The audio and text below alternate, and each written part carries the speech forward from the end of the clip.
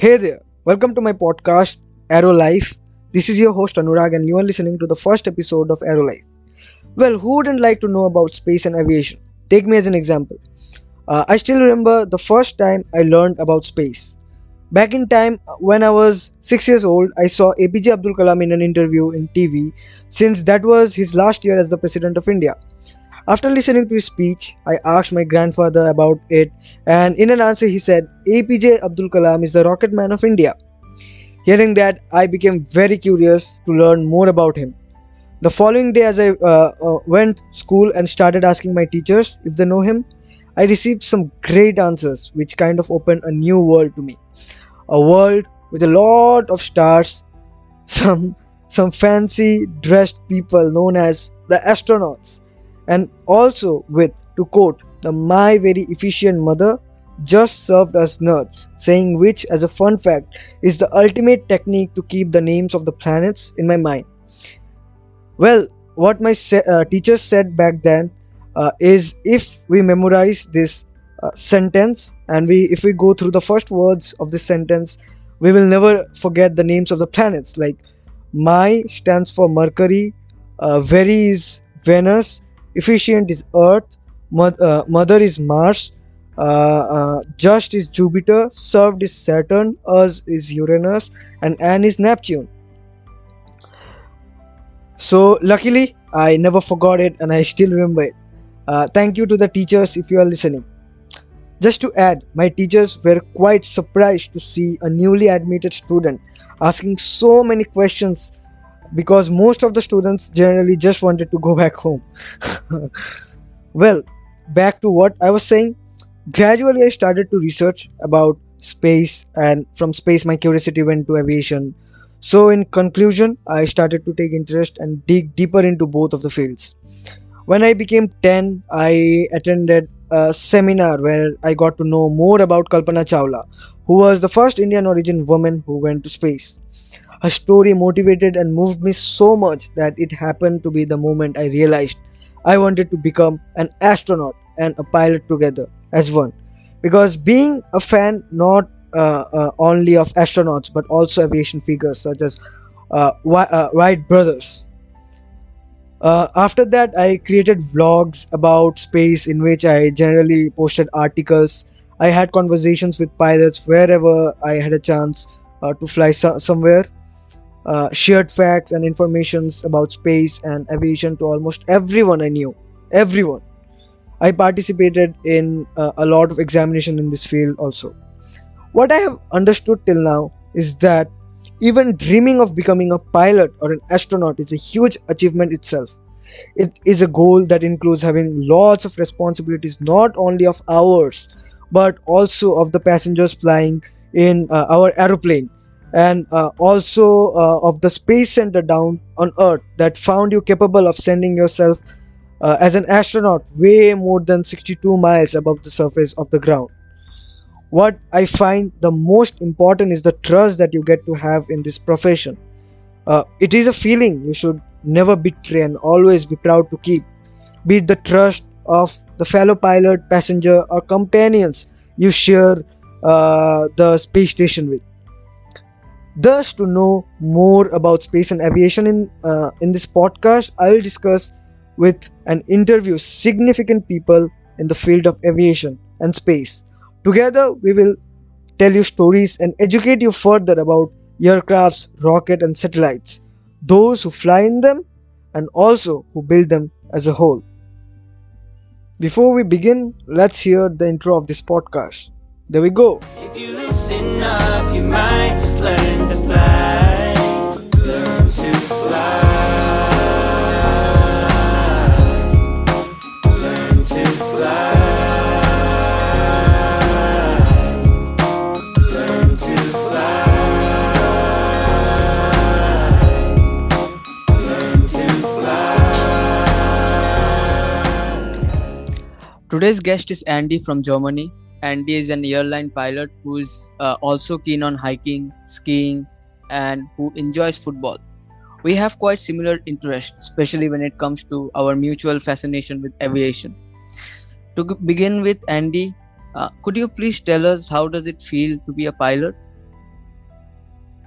Oh yeah, it's really great. It's an amazing job with a lot of really nice elements. So you have to you have the opportunities to see many countries, many people to work with, and it's really nice just to work with the aircraft itself. So it's an amazing job.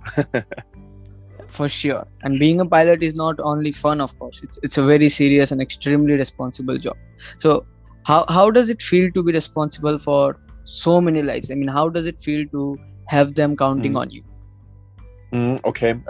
Yeah, you don't really think about it. So especially when you do your duty, because when you commit to do this kind of profession, then your mindset is like to operate the aircraft or everything in a safe and efficient way, and this includes everything, so that you commit the flight from A to B and from B to A in a most safe way. And so when you do it, then you're safe, the passengers are safe, your crew is safe, and I think so that's the thing. Yeah, I mean, what I have understood from your answer is it's not just getting up and getting into the airplane, but it's a lot of factors keeping in mind, and going Sure. from one place to another. Sure, yeah. It depends a bit. So the day is not every flight is similar. So so there are so many factors changing all the way. So like, I don't know, if for example a runway is suddenly closed, then the weather of course is changing. There is so much stuff to consider, and you have to adapt to it. So I think that's the main thing, that you're able to respond in a proper way to changing factors. I see. Now, I mean, the more I hear you, the more I understand how hard it is and what are the challenges to go through to have this profession. Yeah. Okay. All right, Andy. Now to get acquainted with the work of pilots, we cannot overlook from the form of transportation they are operating. Could you please tell our audience more closely how are planes functioning? How do you start them and operate them? Okay. You mean, okay, then the first thing, okay, before you start the airplane, you do a walk around, it's called. So you inspect the plane visually, and so that there are no damages or leakages or something like that. And if this is all done, and you think that the aircraft looks safe, and then you can start the aircraft itself. It depends a little bit. You need to start the aircraft itself. You need, of course, an energy source or electrical source, like for example, the ground card or the APU, which is started then initially by the battery. Okay, so there are like a lot of factors. It's not just putting a key like in the car and just on it. Correct. There are... Yeah, correct. Yeah, there's no key. So there's no key. So the initial stuff is just you turn on the battery. I think that's the first thing, and then it depends if it is connected to electrical ground card, or you can start the APU, which is the auxiliary power unit, which you usually hear, for example, which is in the back of the aircraft, and this is like a small engine. And this helps then later on to start the engines, the main engines, with the help of air pressure. Oh, okay. But I have one more question, Andy. Like what you said, it just came to my mind. That do you also have to check if the gears are fine and if the airplane has enough oil, or like is there any other person who is checking all this? Yeah, sure. There are, of course, there is during the night. So for a night stop, there is also a technician doing it. But every time when a flight is done, or if you commit a flight, so if you start it, you have to do a walk around, and this includes also to check the gear, to check the wheels, so that there is that there is no damage on the wheels itself, or maybe there's a cut or something like that in it, so that and that you don't see any hydraulic fluid, for example, coming down the aircraft, or fuel, for example. You have to check it. You have to definitely check it, and it's every time. So after the flight is done, for example, if you fly, I don't know, for example, from Rome to Nice or something like that, after the flight, one of us is going outside and checking the aircraft itself again. So if, for example, it can happen also that a bird hits, for example, the wing or is sucked into the engine, and then you have to check it, and then you have to call maintenance and let it check that the aircraft is still okay and still fine and is still airworthy. I see. So there's a lot of factors like behind any aircraft running from one place to another. It is. Yeah, sure. Okay. Thank you very much for sharing so many informations with us. Yeah, you're welcome. Okay. Andy, as we can learn from your social media, you are a commercial pilot. Please share with us what is it like to be a commercial pilot? Mm-hmm. Okay. Yeah, commercial pilots. So it is more or less it's like a normal job with some nice features, of course. But it is. Initially, of course the training is pretty hard. So that's the only thing which is not so normal in comparison to a normal job. So you have a really hard training before you are able to get, or for example to do the license check. And but beside that, it is more or less it's a normal job. I mean, from what we can hear, you absolutely seem like the right person in the right place. Yeah. I hope so. No, for sure. I mean, after all, you are operating so many flights daily, and like it's not an easy thing. And it is. It's really hats off to you for being so careful. Yeah, correct. Yeah. Okay. Yeah. How does it happen that you picked up this profession? Like when you were a student, what came to your mind, and what do you like the most about flying? Okay. Yeah. In general, I think it is just a childhood dream. I think that's the main thing. It's really hard to describe. So I think when I was pretty young, I went to some air shows, and I was really fascinated about the flying stuff itself. And of course, as you grew older and older, you're thinking, okay, so that looks nice. So what is it to operate that aircraft? So what do you need for it? And so getting more and more interested in the job as a pilot. And initially, so I applied then for a private flight school when I was a little bit older. So I already did a study. I studied aeronautical engineering, and after that, then I worked for a technical company to save some money. And then at a certain day, so that when it arrived, so I decided, okay, I have to do it now or never. And then I applied for it at a private flight school. Yeah, and I did beside my job the license, and I think that's so pretty much it. Wow, that's a lot of journey that you have been through, like going to the to the aerospace firm for a company work, and then going to this pilot. So is it like, Andy, like if even like considering our audiences, if they have graduated at any major and they're working somewhere, they can like leave that job and do a commercial pilot license, and they can be commercial pilot? Is that possible? Sure. Yeah, sure. It is definitely possible. I think there is no, I don't know how is it in your country, but there is no real restriction regarding the ages. The main thing is you have to pass a medical check. I think that's the first step. And as soon as you have passed the medical check by a aeronautical medical examiner, you are ready to start everywhere at a flight school to do the license. And I think then you need just discipline, just to learn all the stuff, to pass it all. And I think that's it pretty much. Oh, thank you very But- much for sharing this.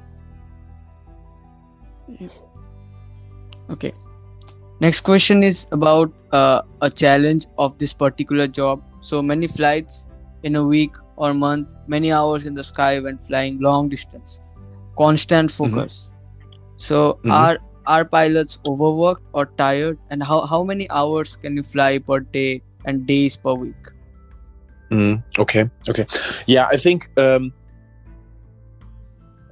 are really strict regulations, especially here in Europe. So there are limits.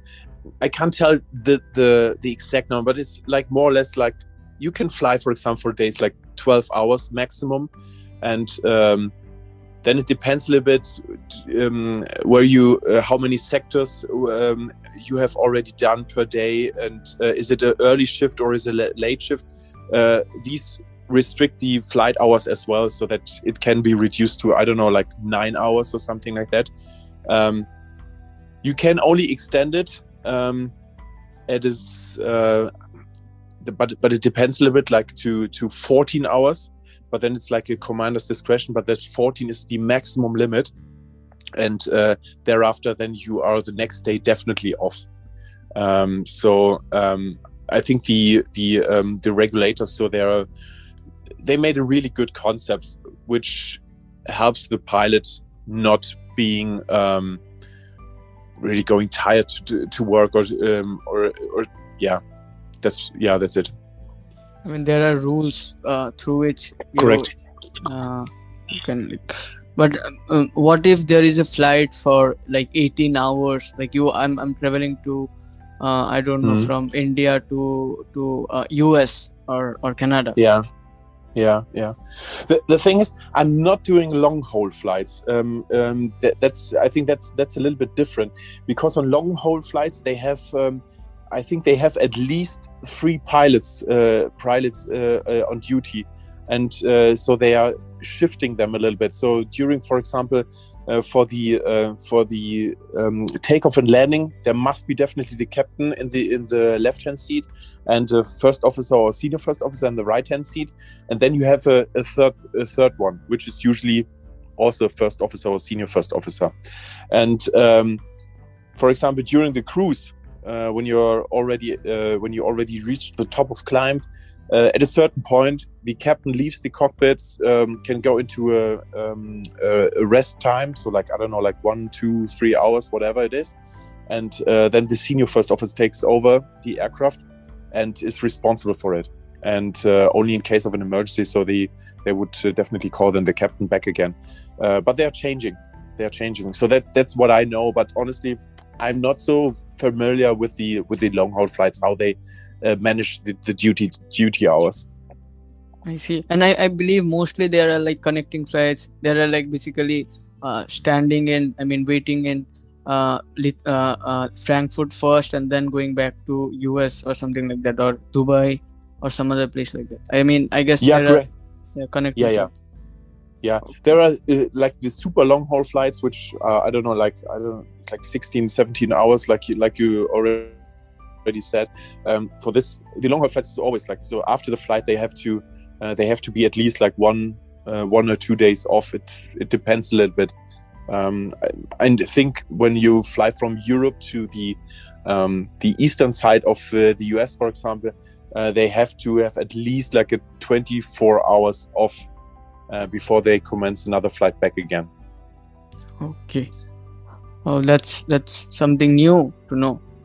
I'm sure our audiences will be glad to know these new informations about flying. Yeah, Okay. Sure. Of course, aside from all the responsibilities a pilot has, flying is one of the most wonderful activities. And I think being in the sky, seeing it so clearly, and being able to look at the world from such distance and viewing it as a whole from a greater perspective is something that makes us fans of aviation and love it so much. I would love to hear your opinion on this. Like, what's your favorite time in the sky?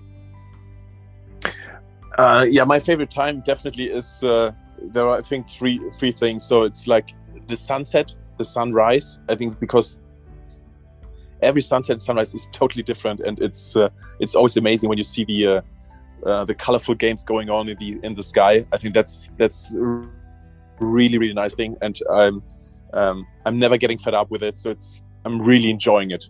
Every sunset, every sunrise.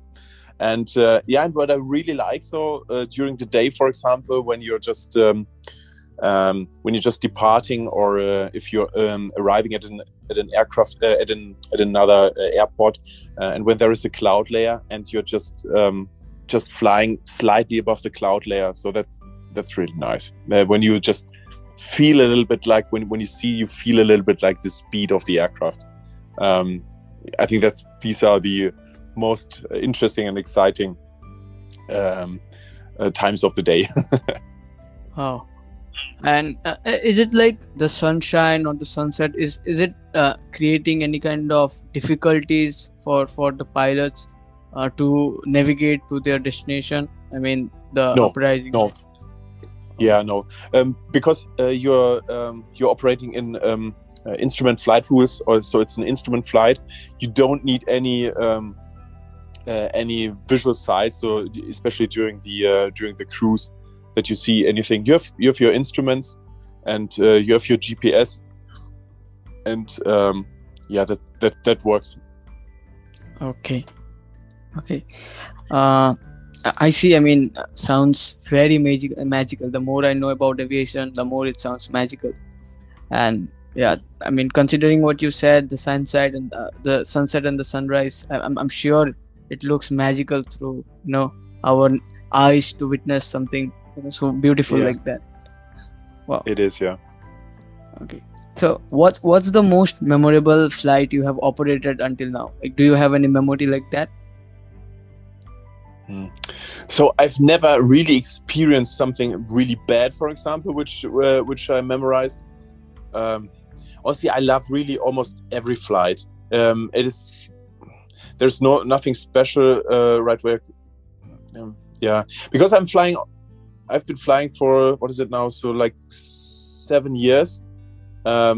Maybe I need a few more years, maybe, just to have like a really outstanding flight as well. But of course, ferry flights are these I enjoy really much. There are no passengers on board, and you're just together with the captain and operating the aircraft, which makes it really easy then, and the performance of the aircraft is then really fine. So that's memorable, I think.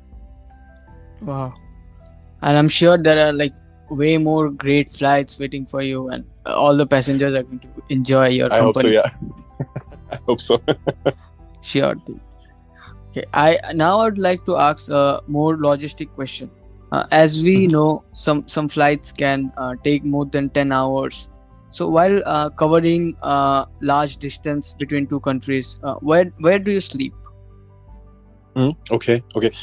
Yeah. So the thing is, I'm for the long haul flights, of course. Then you would definitely have an accommodation close to the aircraft, close to the airport. Sorry. And in my case, we are operating not long haul flights, so we don't have that much flight hours right now. For example, I'm coming. Was it like 15 or 20 hours per week maximum? But that's the maximum what I reach. And usually, for example, right now, which is a stop in Frankfurt, that's very rare. Usually, I'm coming back home almost every day. And so only right now, of course, my hotel is close to the airport as well, and yeah, it's just a normal hotel, so it's nothing special really. Oh, okay. But do you mean like with more experience you will get to have more longer flight? Is it how it works like that? No. Then you have to apply for another airline who is doing long haul flights or maybe cargo flights. So cargo flights are in general, or most of them, there are long haul flights, but there are of course smaller companies doing with, I don't know, with the 737 cargo flights as well. So within Europe or North Africa or whatever. But then you have to apply for it. Right now, honestly, but that's only my perspective. I'm not really interested in long haul flights, but that's from my side, it's a little bit too boring. It's really boring because you're flying, of course, to really nice destinations, but sitting in the aircraft just for, I don't know, like 15, 16 hours and just monitor all the system can be really boring. So I prefer like to have smaller flights with a range of 1 or 2 or maximum 3 hours, doing a takeoff, a landing, coming back again, and then maybe flying to another destination, and then you're done for the day. I think that's it's more interesting, more challenging, and it's more real flying. Yeah, it's not just looking and sitting there at 37,000 feet and watching the sky and monitor the instruments for hours and hours. Yeah, for sure. I mean, I'm really glad that you have shared this great information, that like a 3 hour flight is also challenging, and there's a lot of things to look Sure. after. Mm-hmm. Okay. Andy, you have for sure used a lot of airplanes till now. Would you like to share which one is your favorite till now? You mean what I flew by myself? I mean the model, like it might be Boeing or Airbus or something like it. Yeah. From in my case, so I really like the Boeing 737, which is it was my first aircraft, and I'm still on it, and I'm really enjoying it. So the thing is, I don't really know how it is to fly an Airbus, but I heard from colleagues who are coming from other airlines, they're telling me so it's a little bit easier. It's a little bit easier. That's what I heard. But if you want to fly, if you want to learn flying an aircraft, I think then the best thing is if you start with a Boeing. Okay, I didn't knew this new fact that like it like the controls and few things are different in different companies of aircraft. Mm-hmm. Okay. Yeah, they are. Thank you, Andy, for sharing. So it's like if I am driving Airbus or Boeing, at first I have to. It's not like I can like I'm driving Boeing, and it's not like I can drive Airbus the next like as my next aircraft. I have to like learn some basics about it and then can fly it, right? Yeah, sure. For almost every aircraft type, you have to do it is called a type rating. So, for example, for an Airbus A320, you do an Airbus rating, which but it consists. I think when you passed it, you have an A320 family type rating, and then you are able to fly the A320 family. So, which means it belongs there the A318, A319, A320, A321. So you can fly these ones in this group. But if you want to fly in the next bigger one, like I don't know, an A330, which can operate, for example, long haul flights, then you have to do another type rating. But it's a little bit short then if you already have a type rating on an A320 family.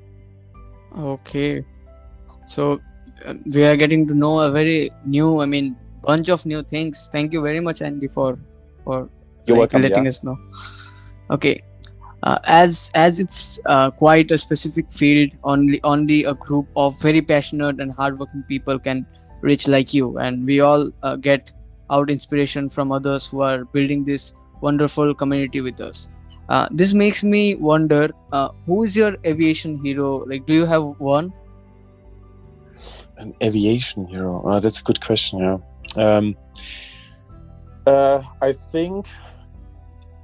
I think who did a really good job. I think everyone knows him. Maybe Sully Sullenberger. So we did the landing with A320 on the Hudson River when he experienced the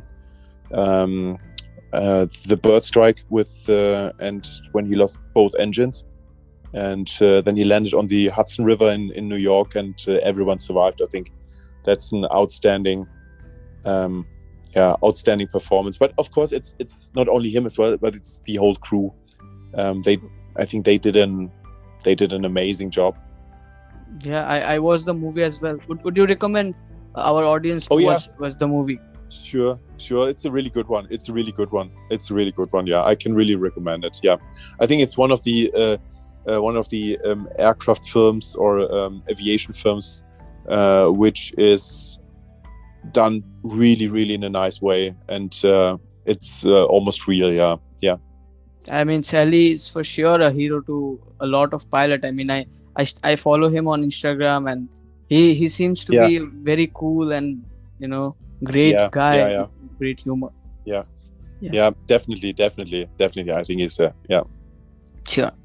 I would like to ask one more question for every member of our audience aiming to be a pilot just like you. What advice would you like to pass to someone who wants to become a pilot? Okay.